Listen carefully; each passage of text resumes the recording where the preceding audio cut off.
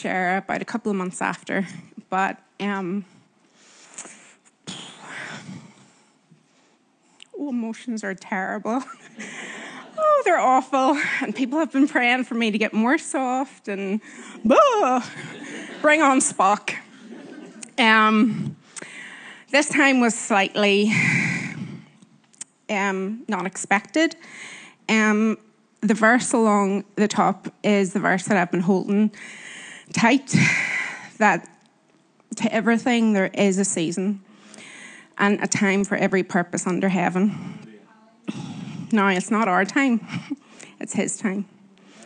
And I have learned that through the past couple of years that I could write my own way of that verse. A time for the expected, a time for the unexpected, a time to be Mary and a time to be Martha, a time for the known and a time for the unknown, a time for what you need over what you want, a time for your army that is around you to stand up and hold you, and a time for your army that you cannot see, that they'll go to war for you.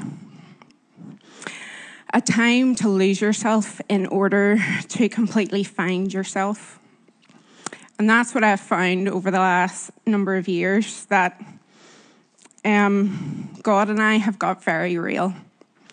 And I remember last summer, whenever I was talking to a friend and we were talking about the year on the ship and everything that happened, which I will talk about. And she asked me, has it made you and God weaker, your faith weaker, your faith less? And I paused and I was like, no, it's made it more real.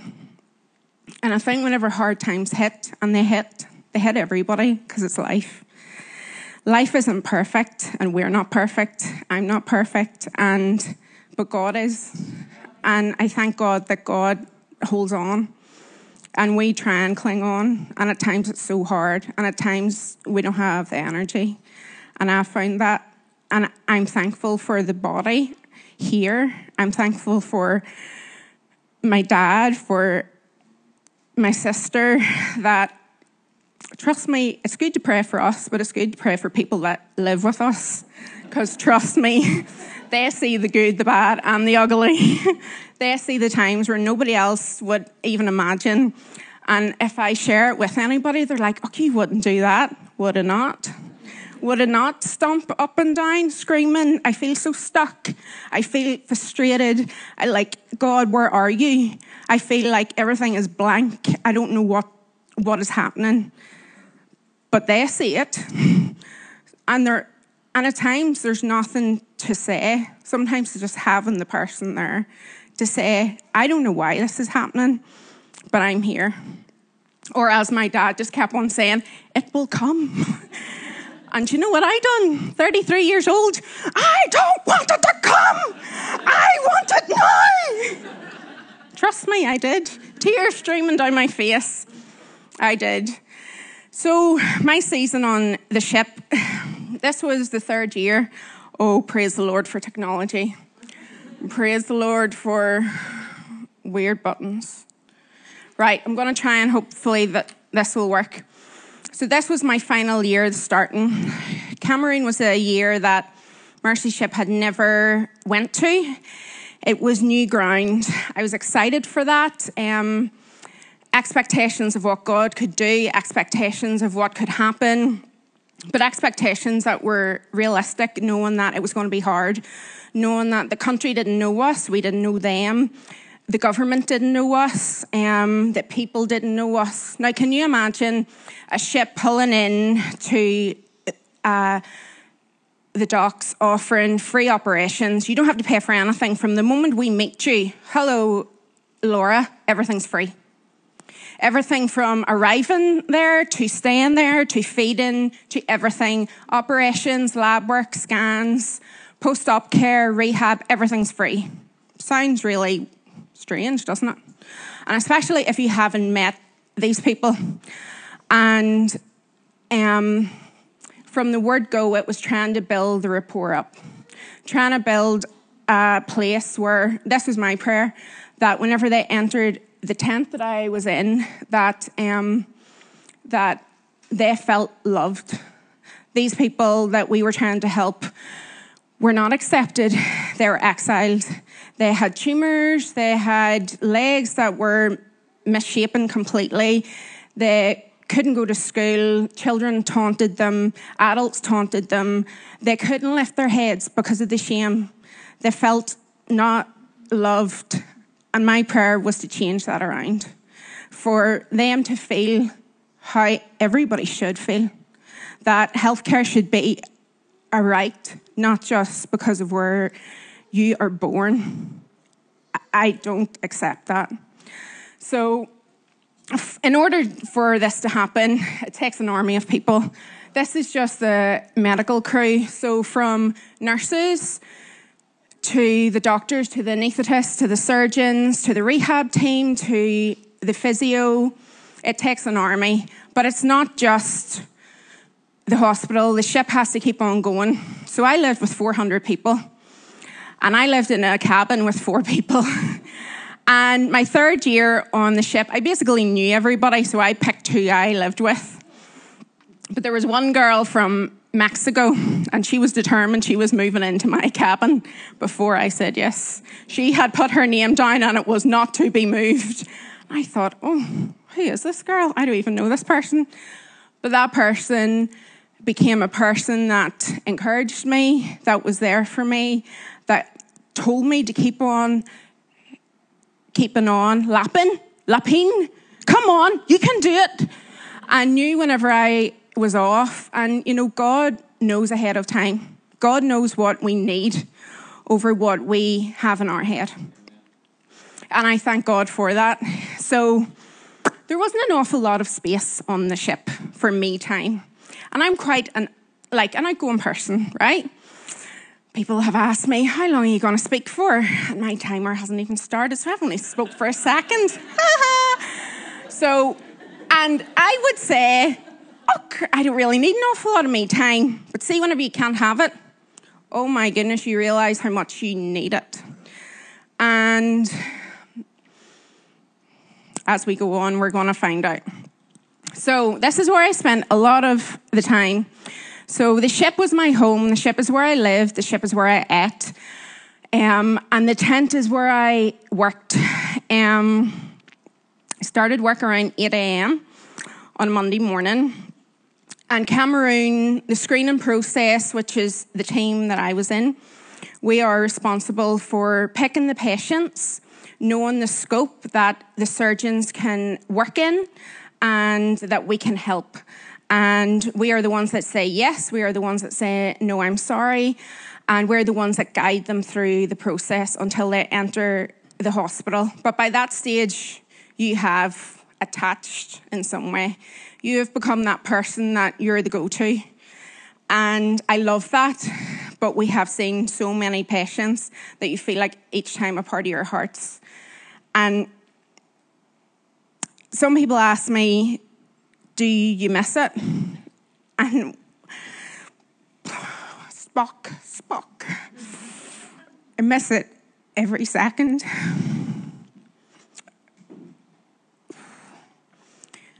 Whenever you find, glory, stand, Dreyfus. Whenever you find that one thing that you believe that you were born to do, you feel so alive.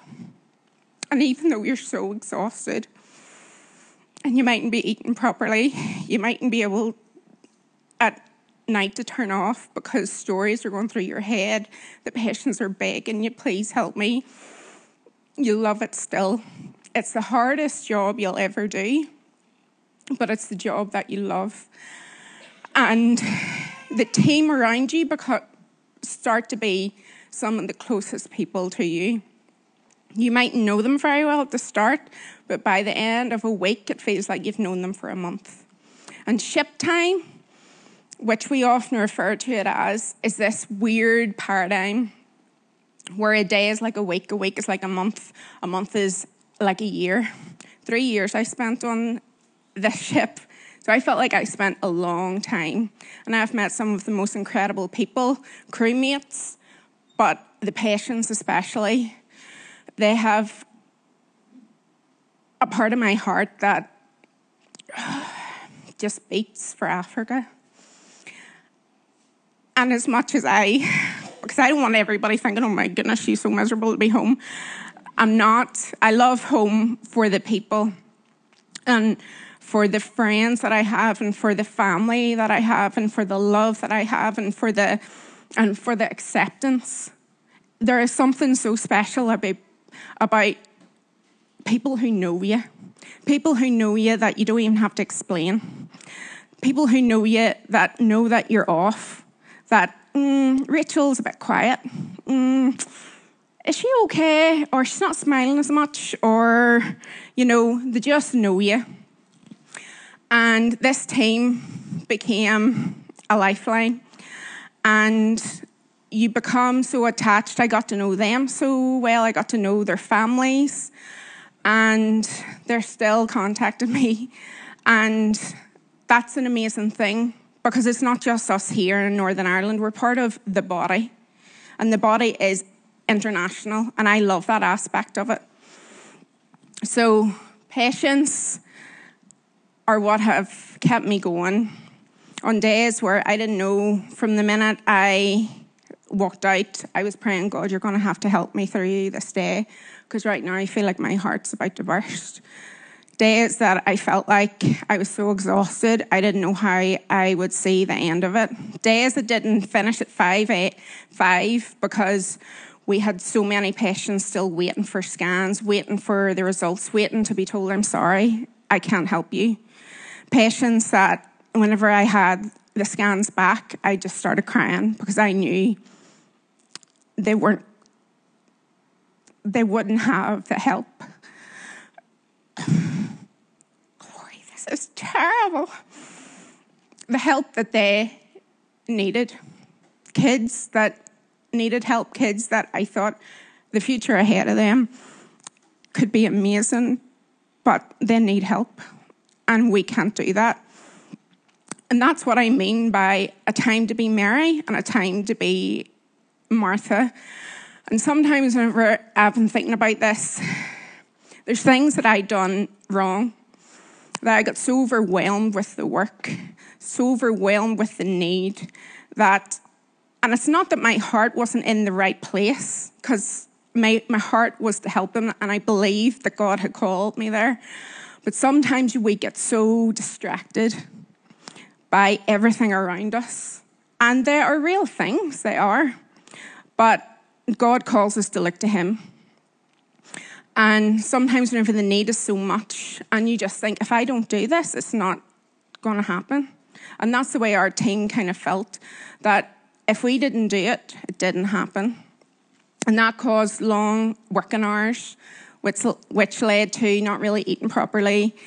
Sleep didn't really happen either for a while. And before we knew it, we become very tired. And whenever we become tired, we don't become very nice people, do we? And let's just be honest, before 10 a.m. and I don't have a coffee, don't talk to me. I am not a talkative person. But I want to share a couple of the patient stories with you that touched my heart. Some of them you're going to be shocked at, but the outcome's good.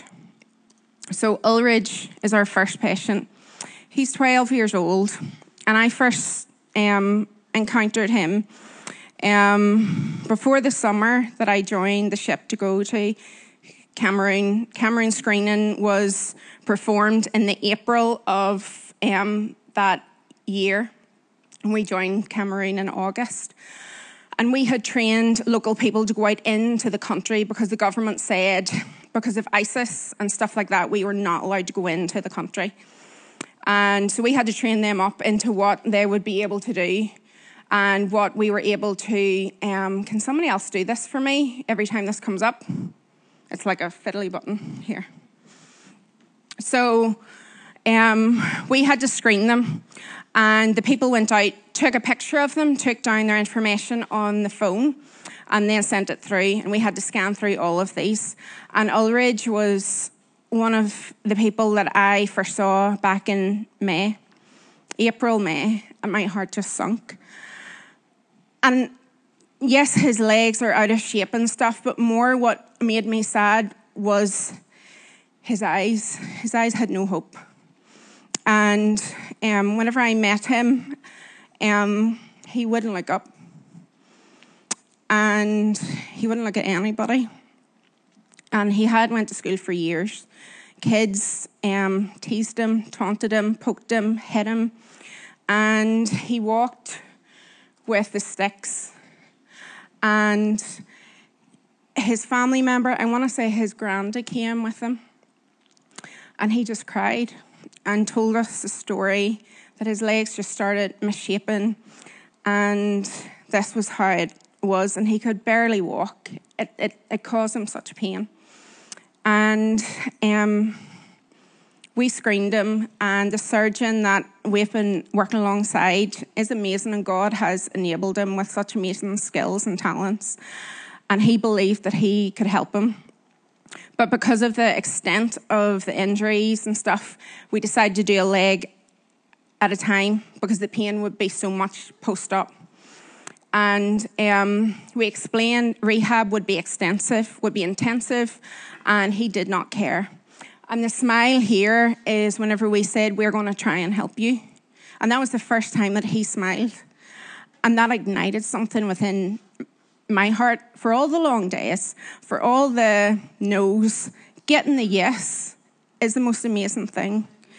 And this is him, post-op, one leg, awaiting a further one. And we left a gap of 4 weeks to 5 weeks until we done the second leg. And this was the first time that he stood. And he learned how to walk. And he was just crying with joy. And everybody was crying with joy. His granda was overwhelmed. And imagine the hope renewed. Imagine the life Ulrich now has. God is amazing. God is amazing because it's nothing of us. And I thank God that I had the privilege to be part of it. But it had nothing to do with me. And it had nothing to do with any of the surgeons. And every time before any of the operations, we always pray, God, guide our hands. God, lead us. And sometimes the best thing is knowing when not to operate. And that is a hard thing, but that's a good thing too. And I can always remember the first time hearing that, thinking, what do you mean not to operate? But sure, if we don't operate, these people won't have the operations. But you have to think of it. These people live in a country that don't have access to any healthcare, or if they do have access to healthcare, they are charged such an extortionate price that they cannot afford it. Or some people try to afford it, so they sell all of their land, they sell everything, and they're left with nothing because they're so desperate for help. Can you imagine that? Because I can't imagine that. Because I come from a country where if I have an accident, I know that I'll be taken care of. That, I don't have to worry about not having any of the papers right. Americans can, kind of. And that kind of started to grate me because they could understand to a certain extent. Because all of my Americanos, as I call them, would often talk to me how they wouldn't step foot out of a house without having the proper papers, without having the insurance, because it would just wipe them out. And I just couldn't fathom that. I couldn't fathom the time that Mum was so ill that the worry on top of the natural worry was, how are we going to afford this care? I just cannot fathom that. And sometimes it causes me to say, God, why? And I thank God that there are people that are willing to send people and that there's people that are willing to go. And my prayer from I was young, parents, whatever you allow some of your younger kids to hear, be careful, because my dad's now starting to eat his words. Oh, what do you mean? What do you mean? You dedicated me unto the Lord, Daddy. So, it's what the Lord wills. Don't be pulling the Christian card with me, Rachel. Or, but there's a song that always stuck in my head, and it was, make me a servant, humble and meek. Lord, let me lift up those who are weak. I'm a drummer, not a singer. And may the prayer of my heart always be. If you know it, sing it. Make me a servant. Make me a servant. Make me a servant today. And that has been the prayer of my heart from I was young, but I didn't understand that. I didn't understand what that meant. And sometimes the seasons that God calls us into reveals stuff to us that was planted long, long ago, planted by other people. But God knows it's there. And God knows the time that it's meant to come up. And I know for as hard as the year was, I was meant to be there.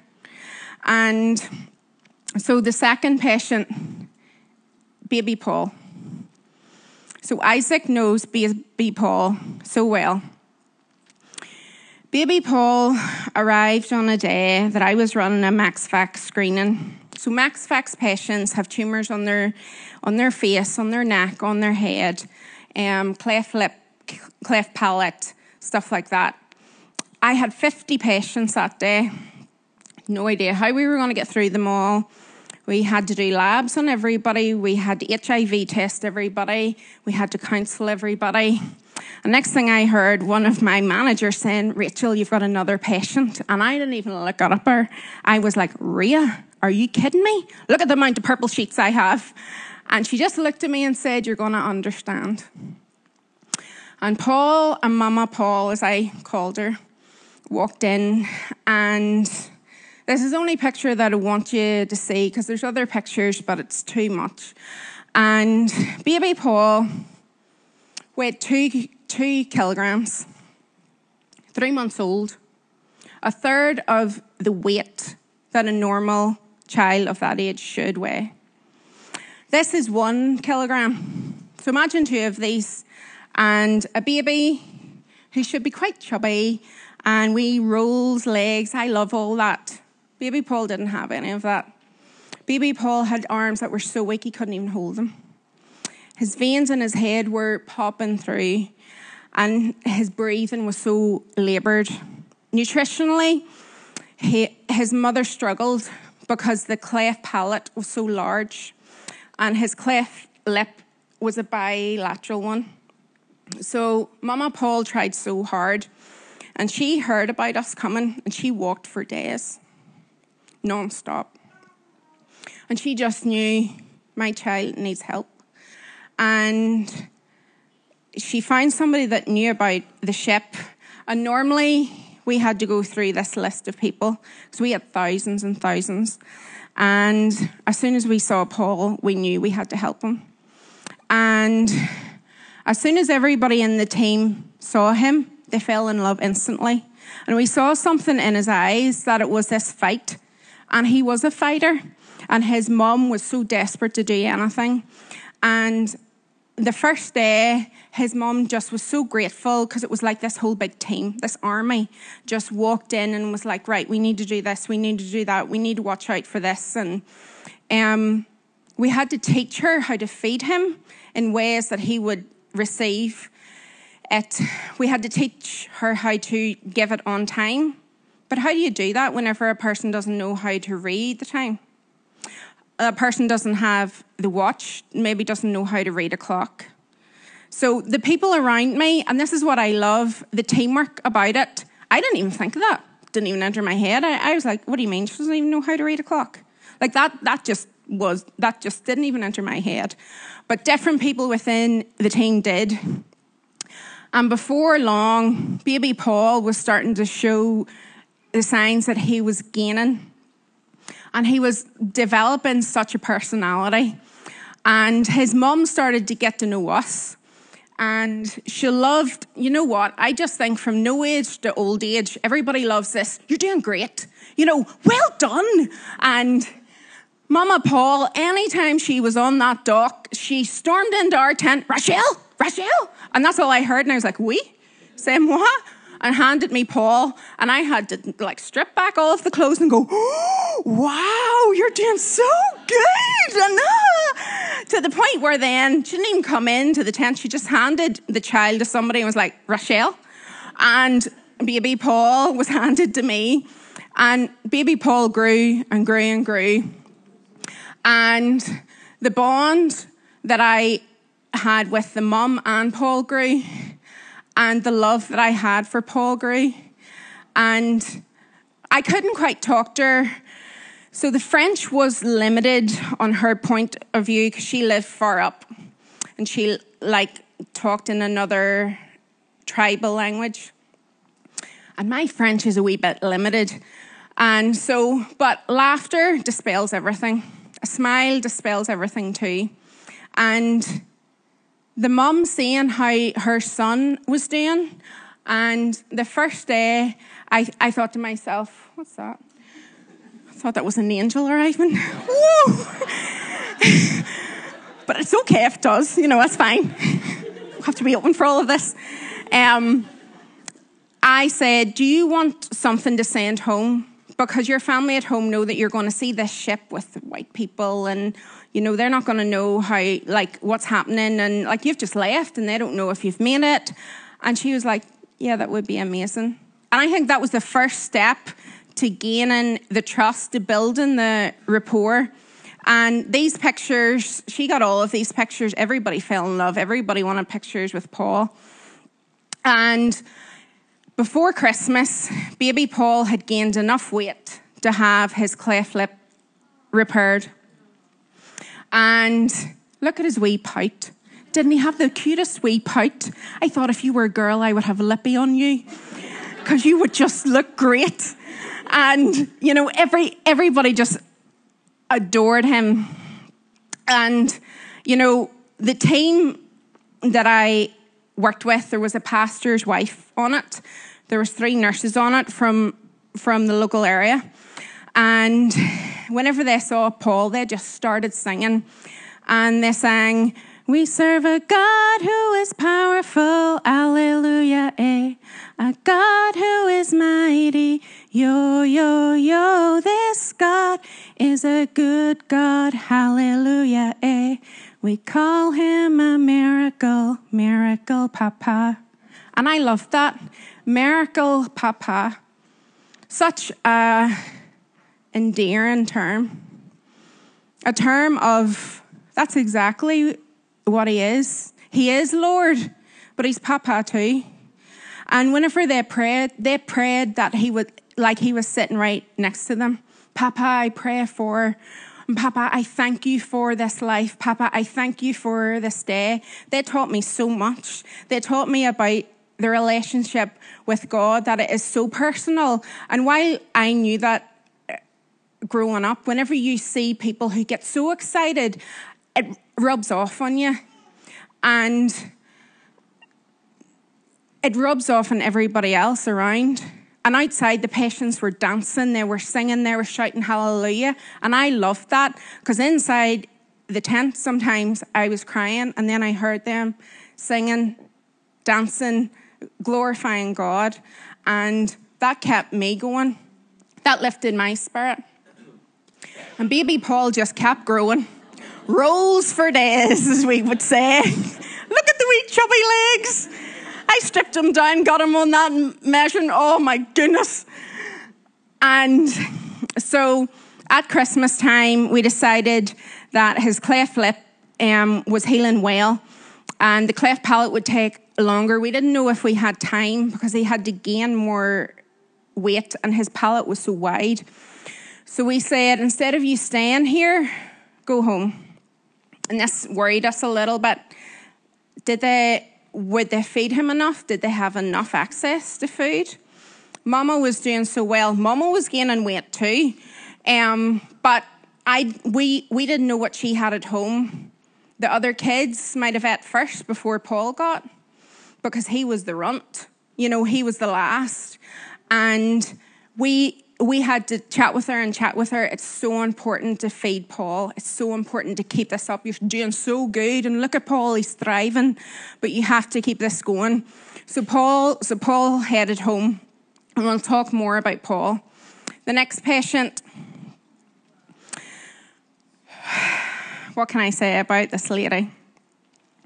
I first met her. Me and Fanta met whenever she was living in an extension. So whenever they come to the ship and they don't live local, we put up housing for them. But we had so many people that live far out that we had to house them in the local hospital. And little did I know until I started chatting to her that she had this large mass, and she was hypertensive. Blood pressure was through the roof, and it was not at a safe level that we could do an operation. And I had to be the one to say, I'm so sorry, Fanta, but we can't help you. The blood pressure's too high. Like, we need it down. It's at a risk where we couldn't do an operation. She started crying and begged me and told me how she worked in the local hospital and still worked because she had to work, she had to earn money, and that she hid this mass. She wore larger clothing so that other patients wouldn't see it because they were so horrified by it. And she begged me, Rochelle, help me, please. Don't say no. And I could see the colleagues of mine waiting for me.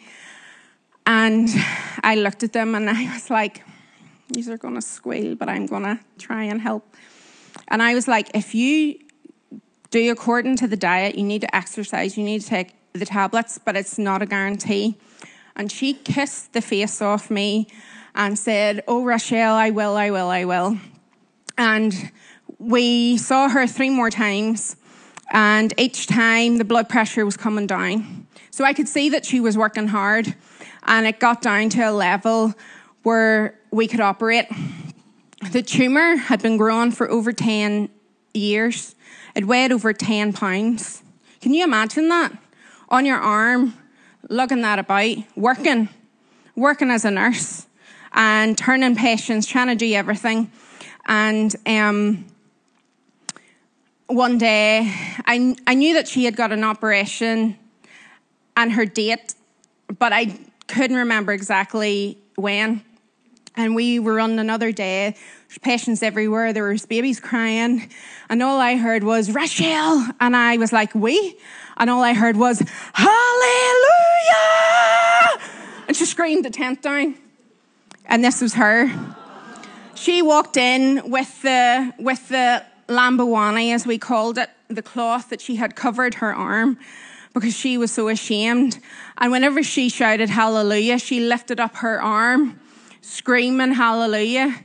And that gives such a different meaning to the song that we have heard now sung, I Raise a Hallelujah.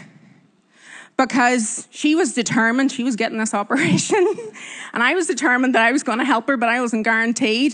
And I prayed so hard, Lord, please. Like, I am so desperate. Like, I'm desperate for every patient. I will advocate for every patient. And see her screaming that hallelujah. Everybody in the tent just looked like, what? And the music was playing, because whenever it's really busy and things are going mad, music calms me down and just helps me focus. So there was a bit of background music. At that moment, I just thought, you know what? Everything can just stop. And we cranked it up and we all just started dancing. And she screamed hallelujah. I think the other tents were like, what is going on, and screaming. But you know what? We didn't care, because we're called to cry with people and we're called to rejoice. And we rejoiced that day. We danced. We shouted hallelujah. And there was another picture which was a bit more formal, but who wants formal? Like, I said, right, enough of that. Let's go wacky. And this is what we got. And she was just, she was elated. She kissed everybody. She kissed anybody that walked past her. She was just so happy. And The patient joy just grew and grew and grew. And like I could talk about each of these patients. Where's that wee pointer that you give me, Pastor? Oh, there it is. So baby Nana was such a sassy wee baby. You couldn't ignore her, because if you ignored her, she'd crawled over to you and smacked your leg until you looked down and give you this wee mischievous like smirk, like, you pick me up now. These two were an example of what love is. Husband and wife. John had lost his sight years ago, and they had a farm, and they farmed it together day and night. He lost his sight, and she continued, but he continued to try and help her. And he had a parotid tumour on his neck, and she was so desperate for him to get the help. And she came, and they always had a smile on their face. Always had a smile on their face. And I met them and had to assess him, done his lab work, and he recognised my voice. And every time he always walked in, he would have felt my hands, oh, Rochelle, and the two of them just beamed. And it made my heart just overspill with joy. And it just taught me, like, love is, like what it says, love is patient, love is kind. And it was a pure example of that. And Yaya was a lady that had a tumour. And the cloth that she has wrapped around us both was a cloth that she had wrapped around herself. She refused to let anybody see her.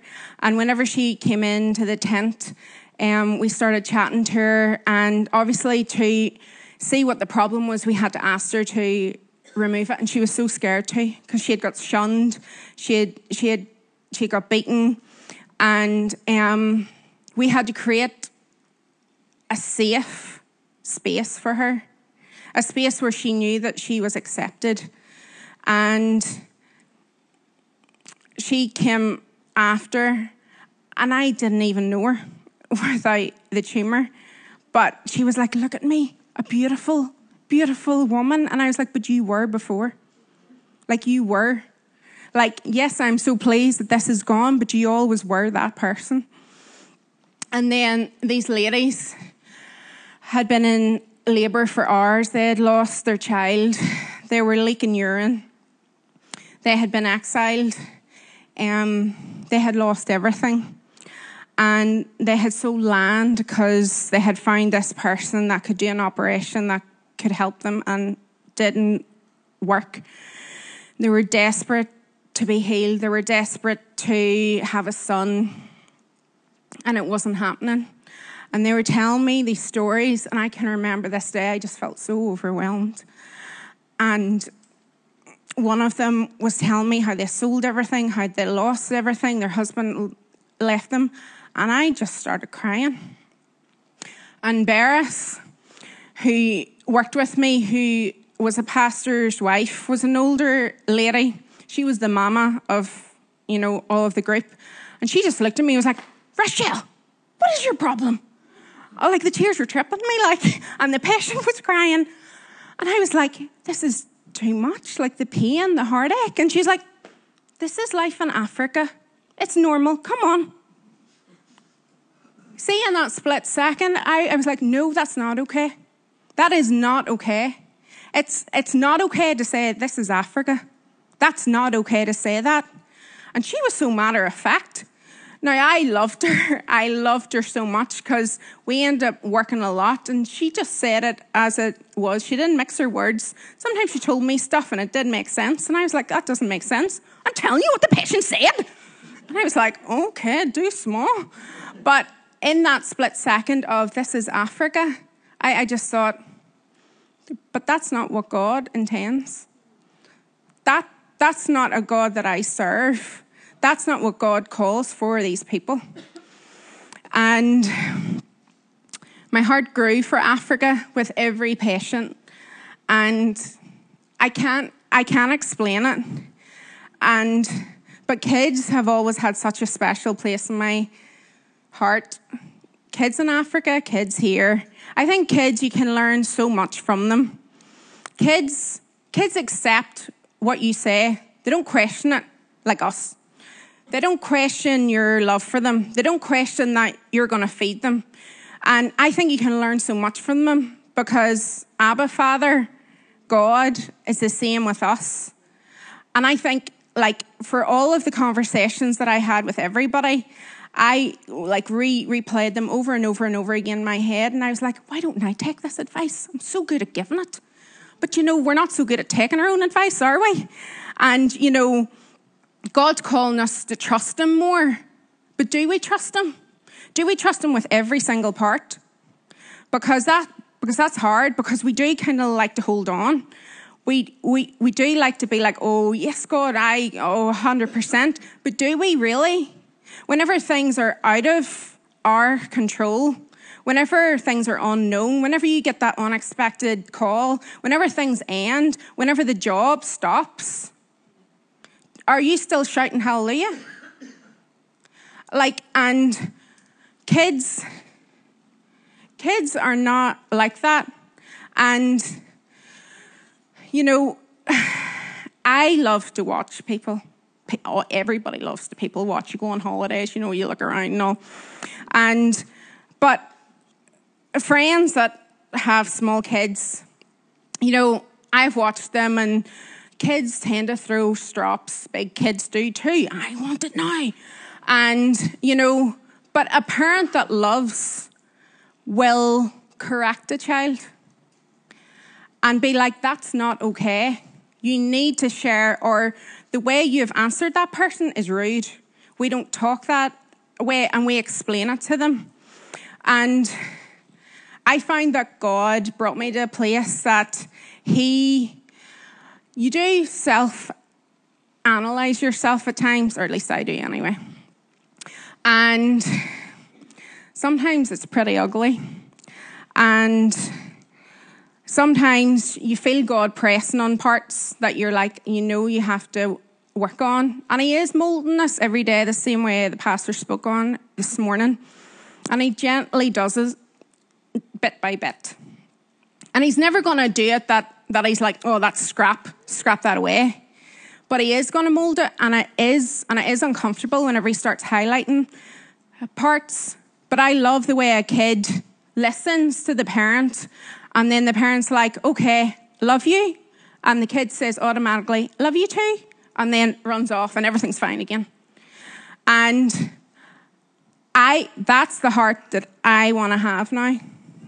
That doesn't hold on to hurt, that relives it over and over again, that hurt gets down in, that hurt turns into resentment and turns you into a person that you're not, that turns you into a person that that God hasn't made you. And that can happen because hurt is so real to each of us. We have all experienced it. And it's so raw and it's so personal. And sometimes you feel like, well, I have a right to be hurt here. And whenever you're hurt, you're so quick to nearly hurt other people. Because hurting people hurt people. And that's what God showed me over the last couple of years, that you can have a ricochet effect. Are you going to have a ricochet effect in the flesh and lash out? Because you do tend to do that. Or are you going to choose God's way, which is hold your tongue? Do not react. Pause, step back, think about it, respond. Have I always done that? No. We all know I'm quite impulsive. We all know I can be, I'm just going to call it out. Huh? Or, what do you mean? But I have felt like God has been moulding me and softening them edges. And I was known as Mama Africa. Anytime I had a child in my arms and I didn't care, I continued on, but I had a child. I never strapped them on. The way, they all strap them on and they just continue on. No, I kind of liked having the arm around them and having the wee cuddle. But my teammates wanted me to be truly African. And once they dressed me, they were like, and now you're Mama Africa. This is you, Mama Africa. But these two especially got to know me. and they got to know my ways. And around December time, January time, they would have come up to me and was like, Rochelle, are you okay? I'm fine. You know that automatic answer. Don't ask any more questions, I'm fine. And they were like, you're not, your eyes say it. And I wasn't okay. And I could feel this like war starting to rage within me. And I couldn't understand it. And the thing that you have to understand is whenever you're out on the field, you have this mission world.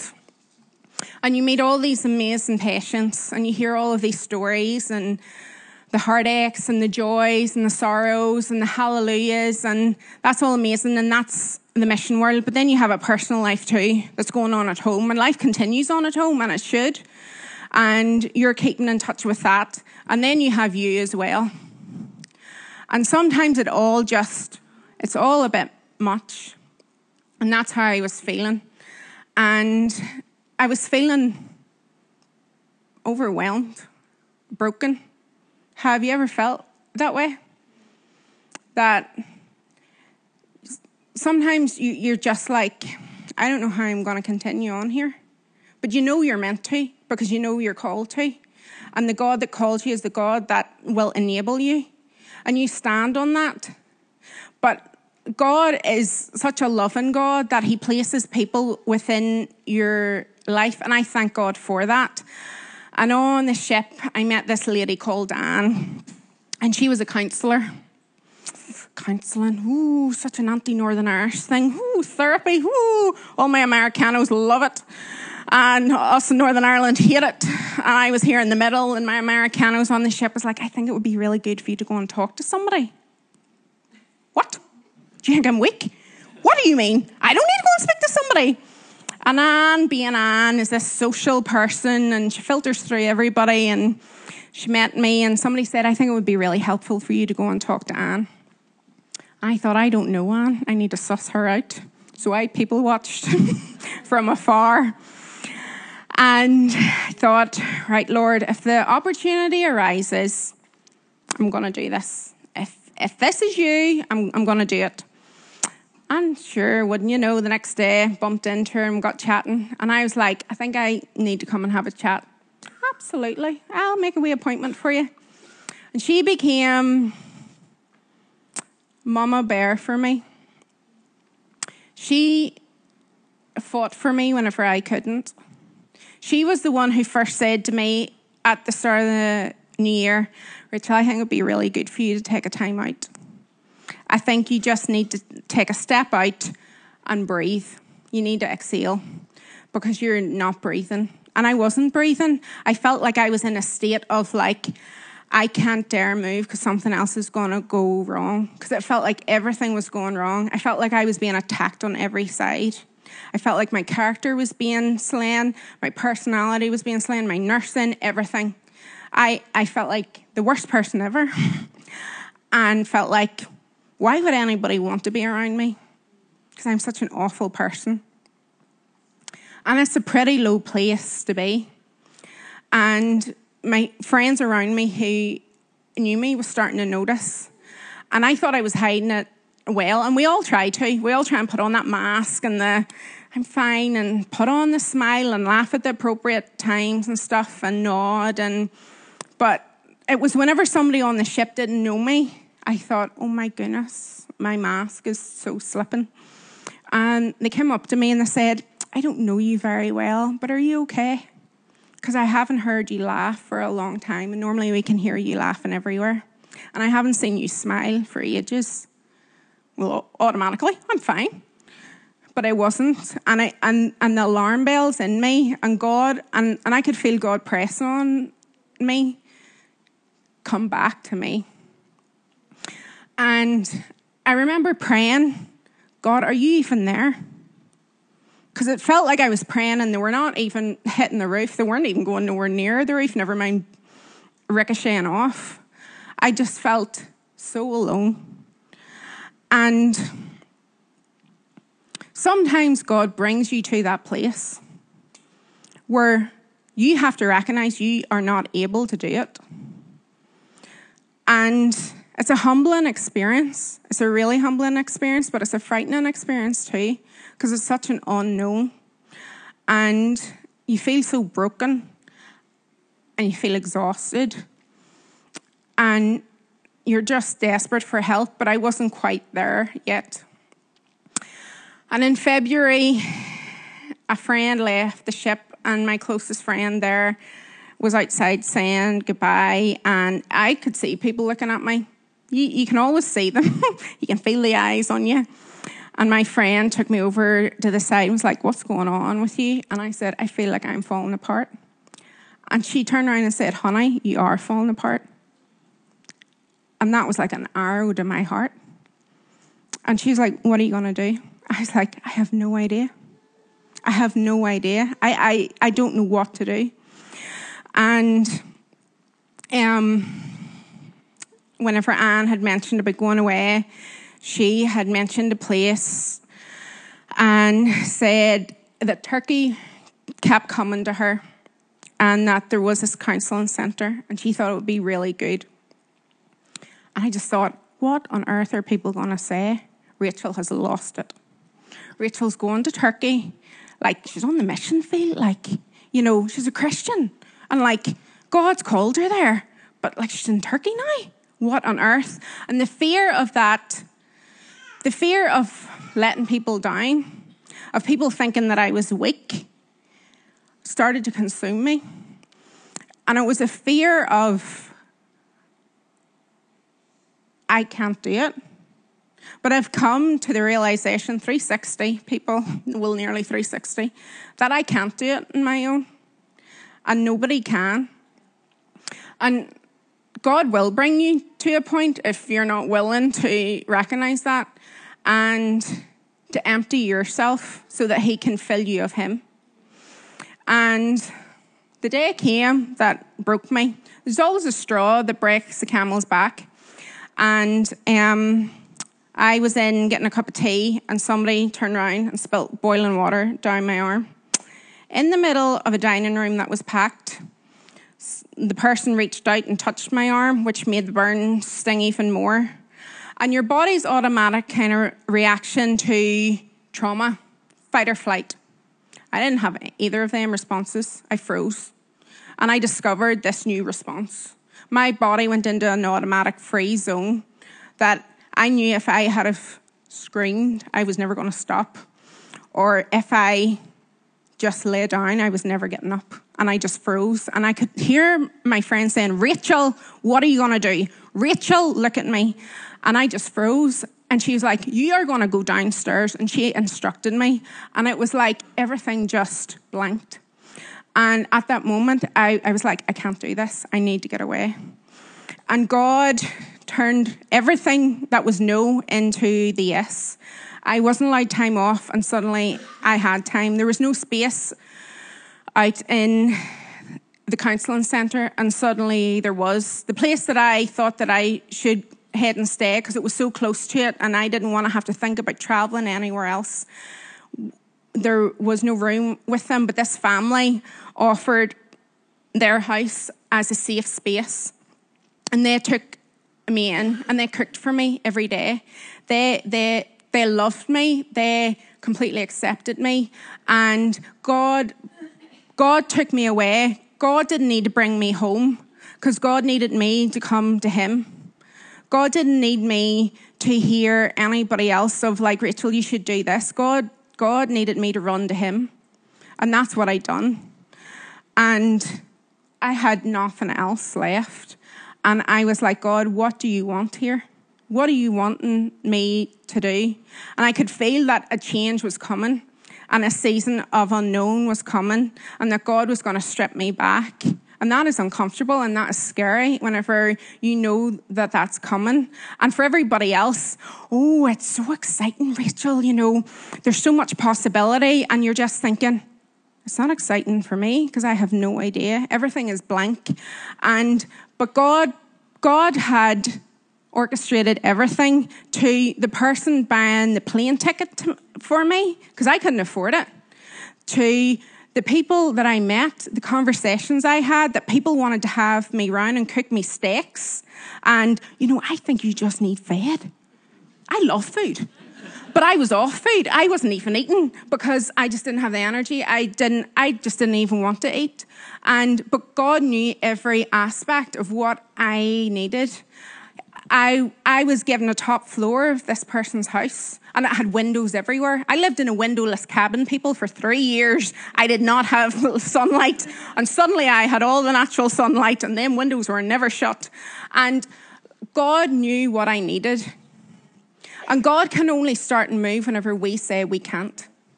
Because God's not going to force himself on us. God's not like that. He will give us warnings, and he will gently call us, but he's never going to force his way in. And I find that whenever I started to release and let go, that God moved in such an amazing suddenly that my head was spinning. And I can remember contacting home and saying to Dad, thinking, he's going to think I have lost it. And I just said, Dad, I need a time out.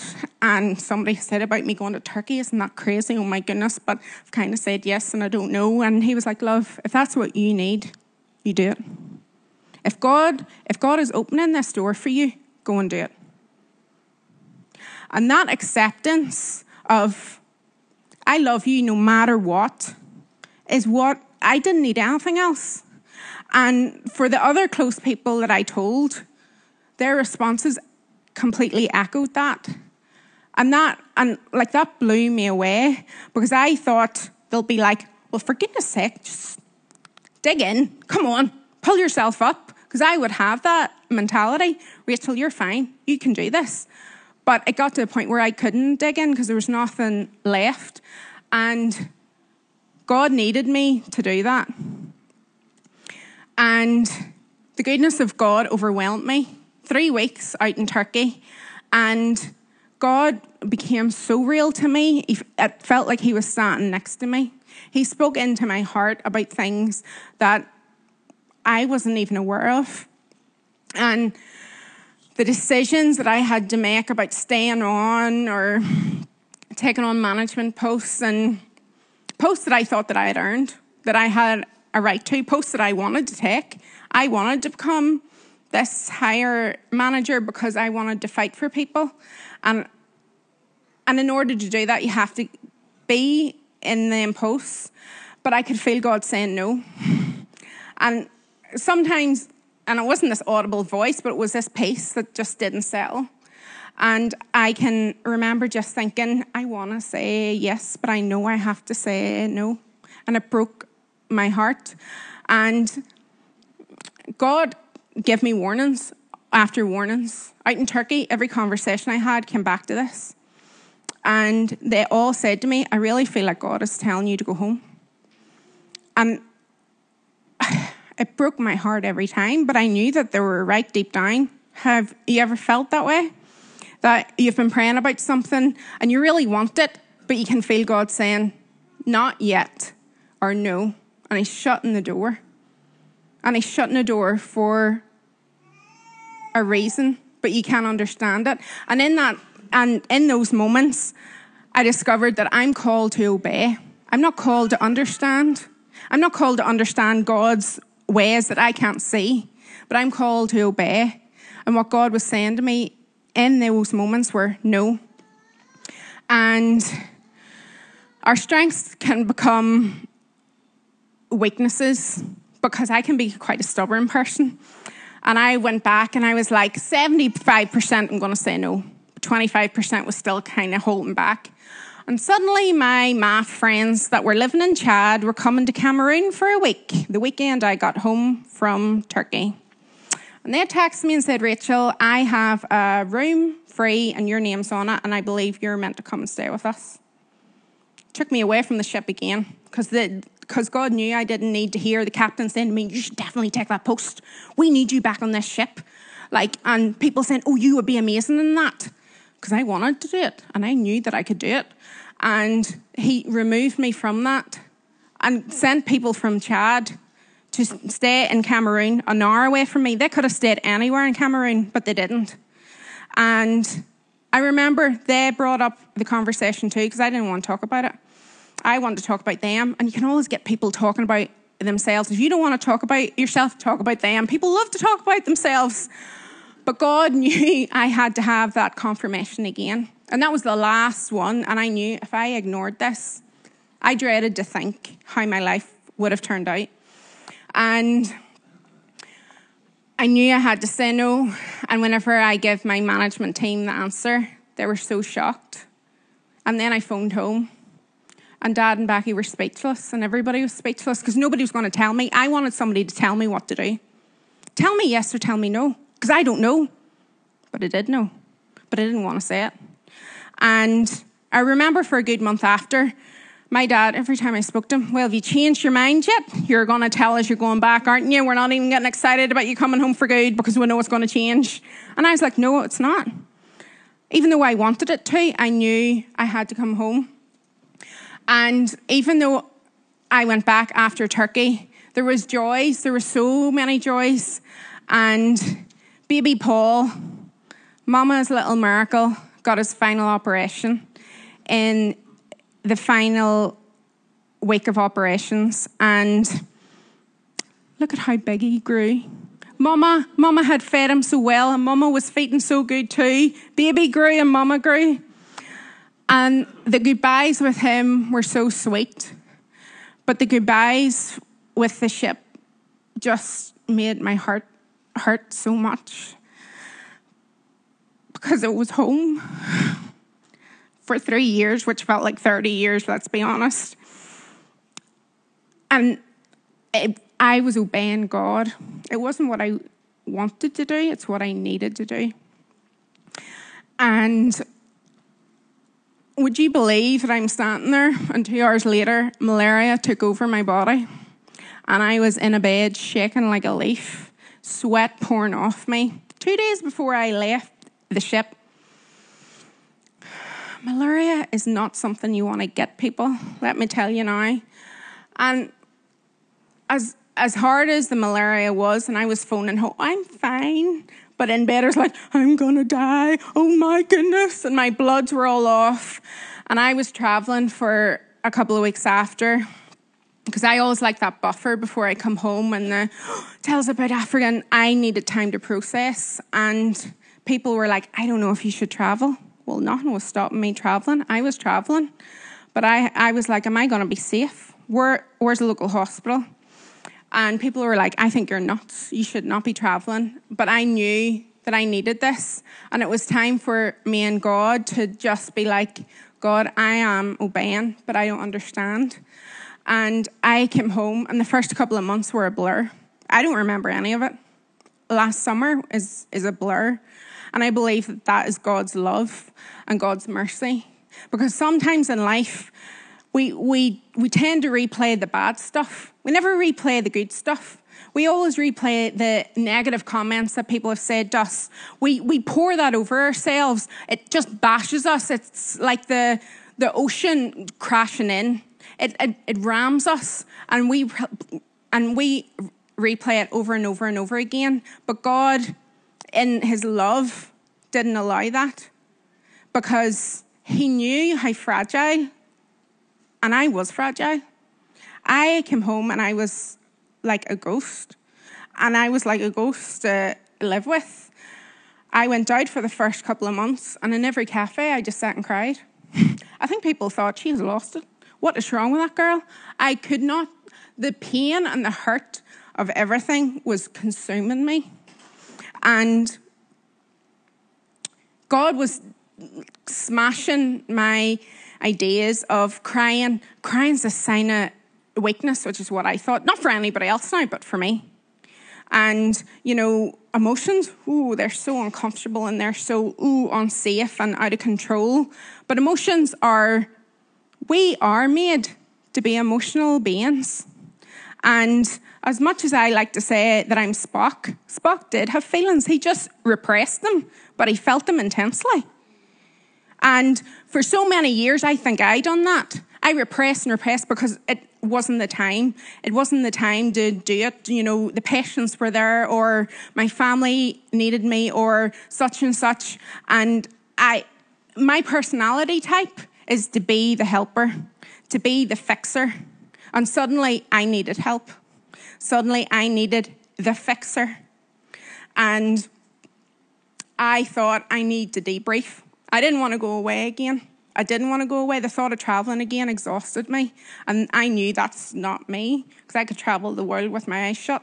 But I could feel God saying, you don't need to go away again. You need to do it here.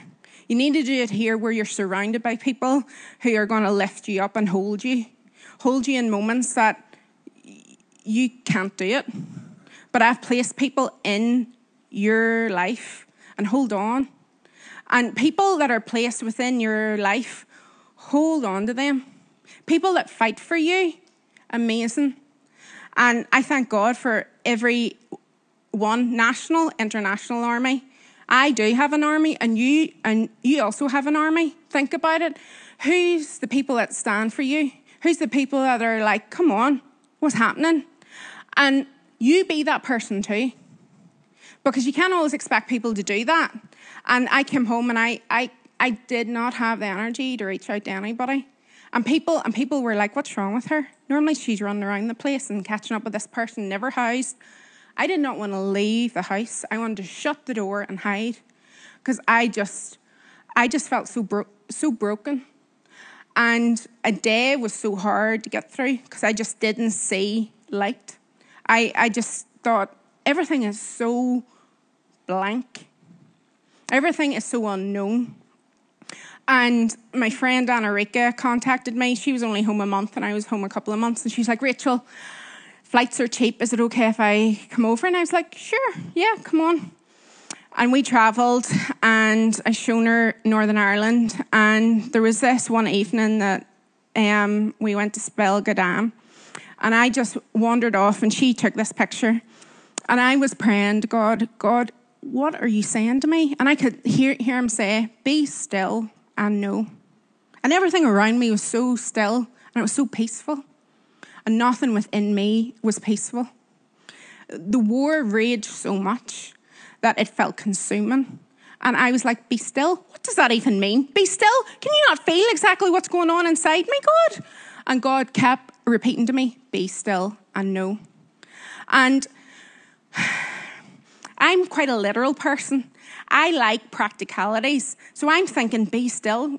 So then that means I do nothing. But it doesn't mean that. Waiting's active. And I can remember Pastor talking about something and saying, whenever you don't know what to do next, know what you know to do now.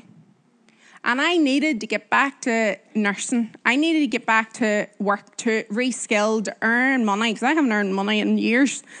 And the bank account was very low. And as Daddy would say, can't live in thin air. And, but I needed that. Nursing was something that I loved. And because at a point I thought, do I even love nursing anymore? I don't know. And honestly, God stripped me back in every way. My confidence was shot.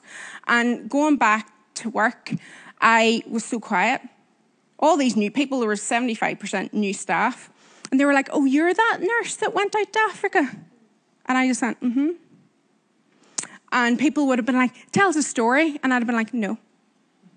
Shut down. And they were like, what? And I was like, no. I just couldn't talk about it. I just couldn't. And God was working on me inside. And he led me to speaking to a person here. And counselling, I will wave the flag for counselling now, people. Therapy is amazing. If you find somebody that you can be safe with and be open with, amazing. And I got contacted, this lady, given her number, but my pride didn't really want to have to admit that I needed to go and talk to somebody, so I stuck it in the pocket. And the friend that got me it contacted me. Is like, well, have you phoned that person?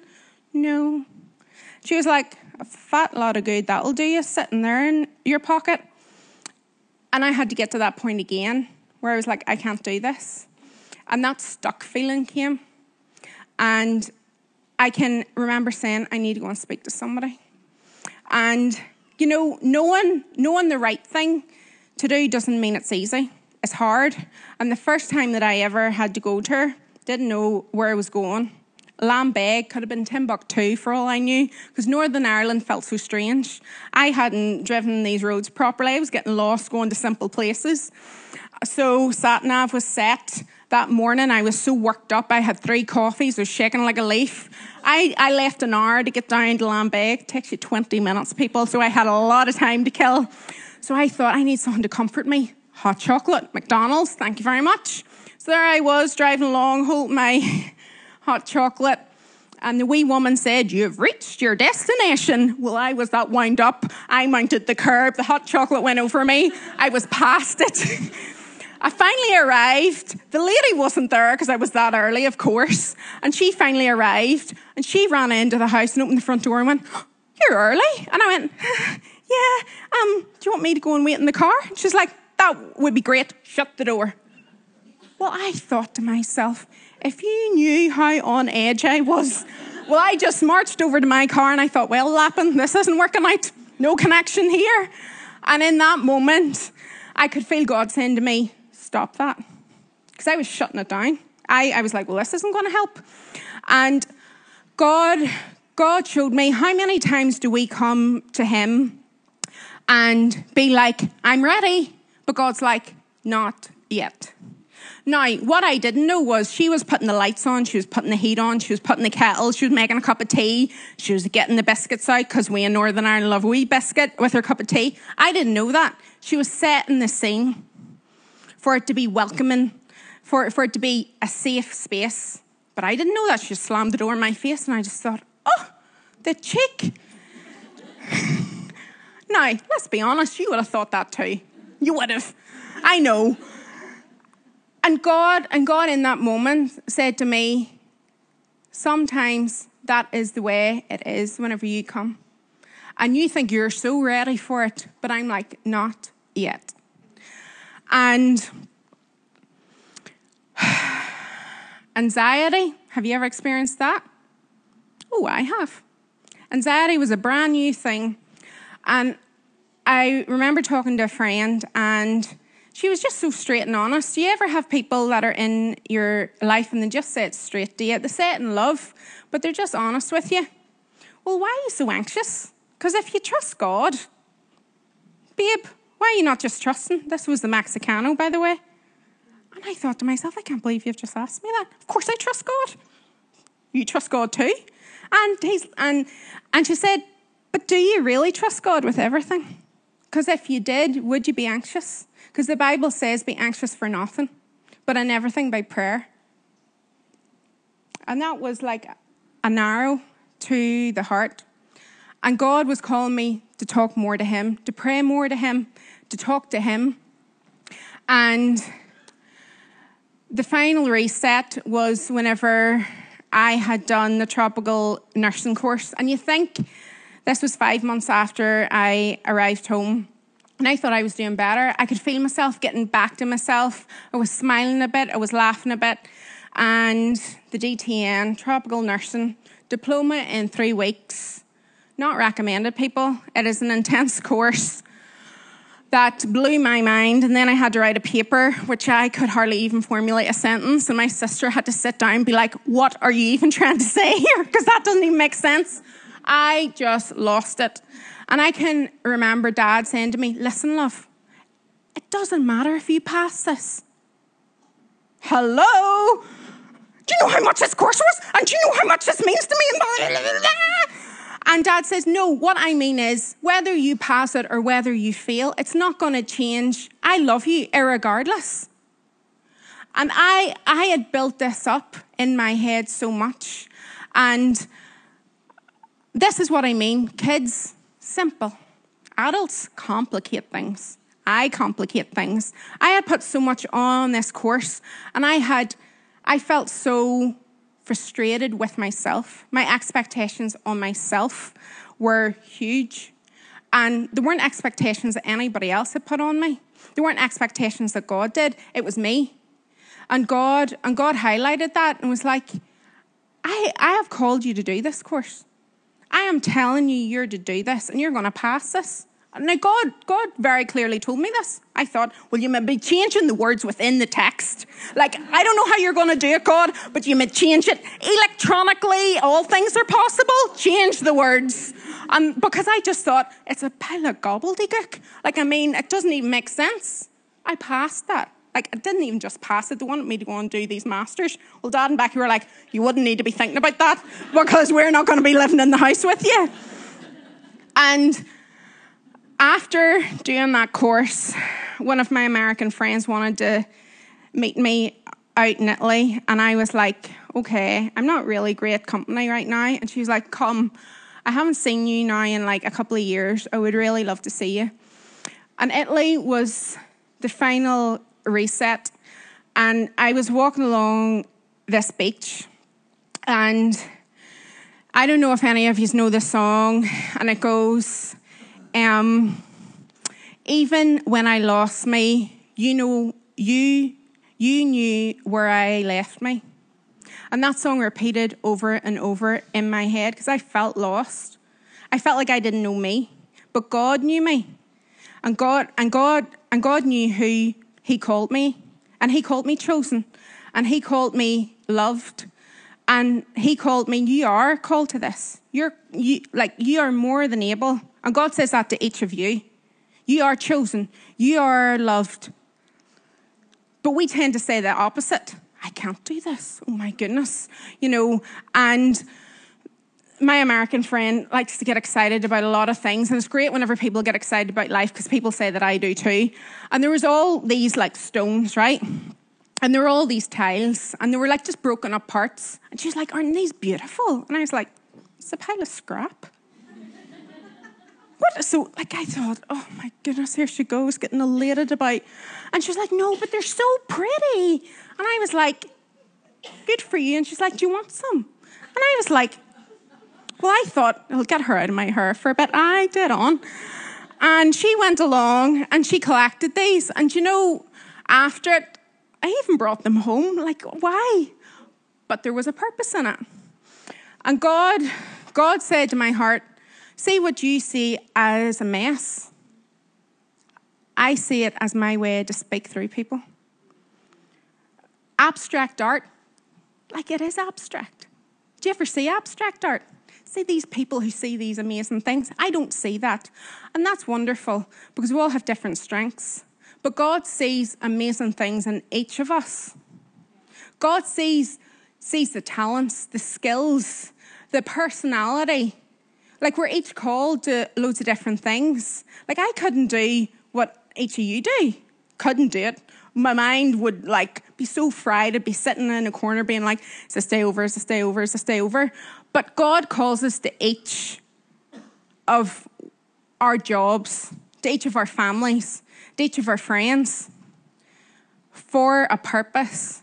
And what we see as a mess is his way of saying, but don't call a mess what I call amazing, beautiful, loved. And God changed the way that I saw stuff. The perspective that I had changed. And see, whenever I finally said, right, God, my hands are fully open now. 25% wasn't being held back. I am giving it all to you.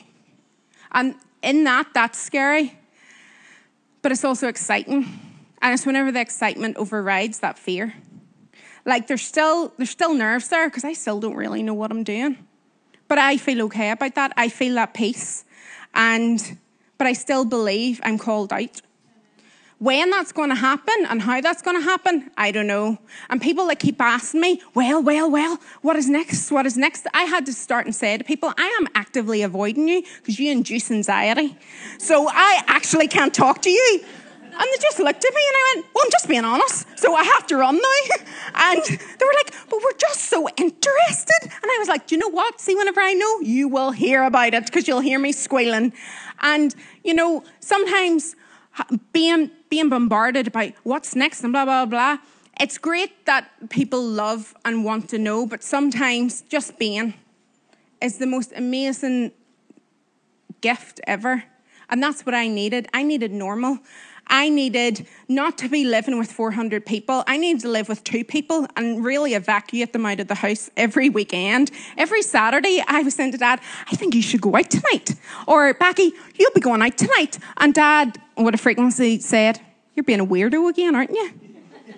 Well, if you want to call me that, yep. And Becky would have been like, no, this is my house too. I can stay in my house. Oh, you can for 6 nights a week, but not tonight. Tonight you have to get out of an empty pot. You can't do it. And God knows what we need. The same way God knew that I had to go away. That God took me away from everything I knew so that I could be with him. That he placed people within my life that I didn't even know, that now contact me so much, wanting to know what's happening. And anytime, Rachel, you have a bed out in Turkey, anytime, come on out. And like, that's one of the most amazing things too. And last summer, whenever I was going through a shop, I saw this sign and I started crying in Dublin. I just, of course, was crying. Sure, I was crying all last summer. My bottles of tears are well stored up now. And it was like hope ignited again in me. And I could feel God saying, it's not the end. And I don't know what any of yous are having to live through or having to face the mountains that yous are having to face, the fears yous have. But what feels like the end is not the end. God that started a good work, the same way Pastor preached this morning, is faithful to see it to the end. The God who called you is the God who's going to enable you. And I believe that more than ever. And now I'm not that girl that went to Africa out and work. Oh yeah, I did go to Africa. And you know, healthcare is all right. And I go on this whole rant and they're all like, oh my goodness, here she goes. And I won't stop talking about it now. But there was a process that I had to go through. There was a time that God needed to work in me. And God did need to work in me. And God had a lot of work to do in me. And God still has a lot of work to do in me. And I'm very aware of that. And I want to be open to that. And I want to have my hands open. I don't want to have them closed. I want to have them open. And for all of the people that, what's next? Je vais aller en France. At the end of August, I go to French school to learn French language. Because as much as this has been a year of rest and recharge, I felt like God was saying, this is also a year of preparation, of building your skills. I can have all of the experience, but on paper, I need to have the courses. I need to have the education. And that's what I've done. I've went and done courses that have scared the life out of me, and I felt so unable to do them. But the people on the course have somehow took me under their wing, and I've blitzed it. And I have learned so much. And now God is calling me to language school, which I thought I would never do. So I'm moving to France at the end of August for 4 months for an intensive program, 4 days a week, 8 to 5. And my plan is to turn off the English brain and turn on the French brain. I will have French news playing, French music. I'm Frenching it up. And thank the Lord, coffee is called Americano in France as well, because that is what I will be living on, flat out. And what's next after that? I don't know. But I don't need to know. Because the only thing I need to know is what I'm meant to do next. And the next step is this. And in due time, I will find out. And after that, if I don't know, I'm going to come home and melt your heads another wee bit. But I'll not be speaking again because, oh my goodness, you're down for an ice cream and a cup of tea. And thank you so much for loving me and for accepting me and for having the patience to listen to me tonight.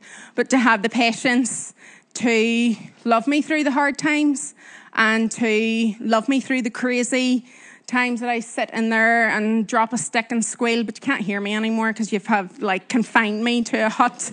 And, I am so thankful for all of that, for the people that have hugged me And you think it's something so small and so simple. It's not.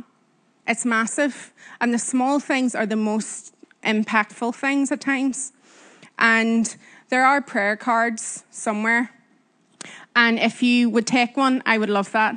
Please pray for me. If you want to partner with me, I would love that too. Some people still are, and that money has been going into a separate account that has been doing courses and doing all of that. I've been working as much as I can to fund all of this, but I have to pay for all of this myself. So, but do you know what? God's never saw me stuck. And God's never going to see me stuck, because I believe that God has called me to do this. And do you know what? Pot noodles are fine. They're not the most nutritious, but I'm going to get fit. I'm going to walk on velo.